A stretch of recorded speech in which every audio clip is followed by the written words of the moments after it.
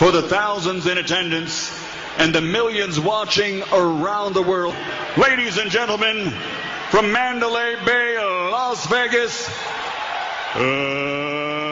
let's get ready to rumble! Viewers expected 12 rounds of excitement, but Mayweather's defensive style, coupled with the weak attempts by Manny Pacquiao, meant that the fight of the century just turned out to be more like the wasted night of a century.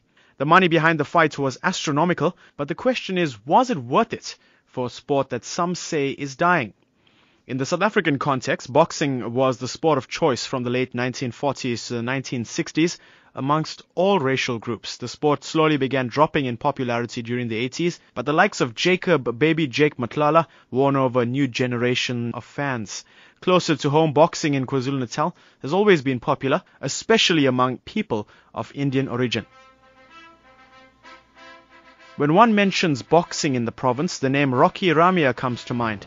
The boxing legend was one of the greatest of his generation, so it was apt that I managed to find his grandson, retired boxer and trainer John Marigadu. John, who hails from Chatsworth, south of Durban, got hooked onto boxing at a tender age and says it was through family involvement. Boxing is in my family. Rocky Ramia, the great South African champion, is my grandfather.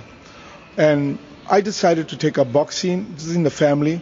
I was introduced to it, and I started off at the age of 15. Had many amateur fights. I was the only Indian boxing at that time in the late 70s, 80s. But due to that, not much Indians, I pursued the career, went up to professional ranks, fought quite a few professional fights. Quite the resume, and Newsbreak felt that Marigadu would be the perfect role model to discuss whether boxing has dimmed in recent times. The limp Mayweather-Pacquiao fight, coupled with poor promotion and the emergence of other ring sports, could soon spell the end of boxing, but Marigadu says this is far from the case. Well, I will say that, yes, there's been a period of time that boxing did go down, but I see boxing picking up now. There is tournaments that are coming up. There is a big tournament that's taking place in the ICC. We're lacking a bit of promoters. That's where the problem is. But there is a definitely increase in boxing in Durban, even in South Africa. While wrestling remains a popular alternative to boxing, another ring sport has begun captivating audiences. It's known as mixed martial arts, or MMA, and it's a more brutal form of boxing where one's feet can be used in the fight. Marigadu says that while MMA is an art of its own, it cannot be compared to the excitement and tactical aspect of pure boxing. The difference between MMA and boxing, I believe that the MMA is a totally different sport to boxing.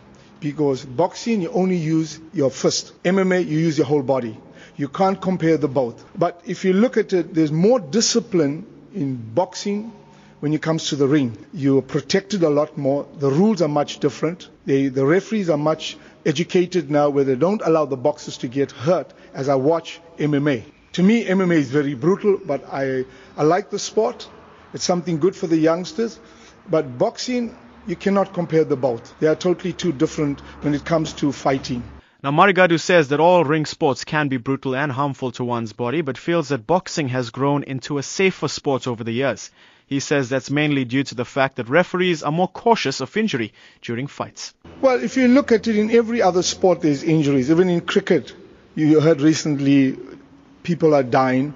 If you look in history of boxing, not too many. It just depends on the person's health. It's very unfortunate that it happens. I want to say this here, I box. Well, you can't see me, but I sound quite well in my speech, and you that are present here, you can see this. I had a few cuts on my eyebrows. Well, those are the images that you know who's a true boxer. Injuries you look at, I don't think much injuries to the brain as much as used to be in the early 60s. These boxers were not taught to defend themselves as the way they're taught now to defend themselves. And like I said, the game is you get hit and to protect yourself. And if you can protect yourself well and be educated, the injuries are not that serious. There's a countless number of sports that a youth can partake in today: soccer, cricket, even tennis, all of which are more popular and less dangerous. So the question remains, why should one take up boxing? I believe that boxing is a future for a young generation. I use myself as an example, helping youngsters. At my age, I can still skip, punch the bag, do a lot. It keeps you very active in your life. I think it keeps you younger as well, definitely. Boxing today has great potential, good future. In the 70s, You couldn't get into the Olympics. You couldn't fight as with the South African team to travel overseas because of apartheid. Now that is broken. Every South African has a great opportunity to fight for the All South African Games, can enter into the Olympics. The money is big. Great opportunities now for boxers. It's a great future, a short-term career, big opportunities. South Africans have great opportunities now. They never have in the time we were boxing to reach the higher level of boxing. And that is what Marigadu aims to do currently. That's train young, hungry individuals to become future heroes of the sport. He's decided to make a difference among the youth so that they can get off the streets and stray away from issues such as drugs and have a better tomorrow. For Newsbreak, I'm Matthew Viren reporting from Chatsworth.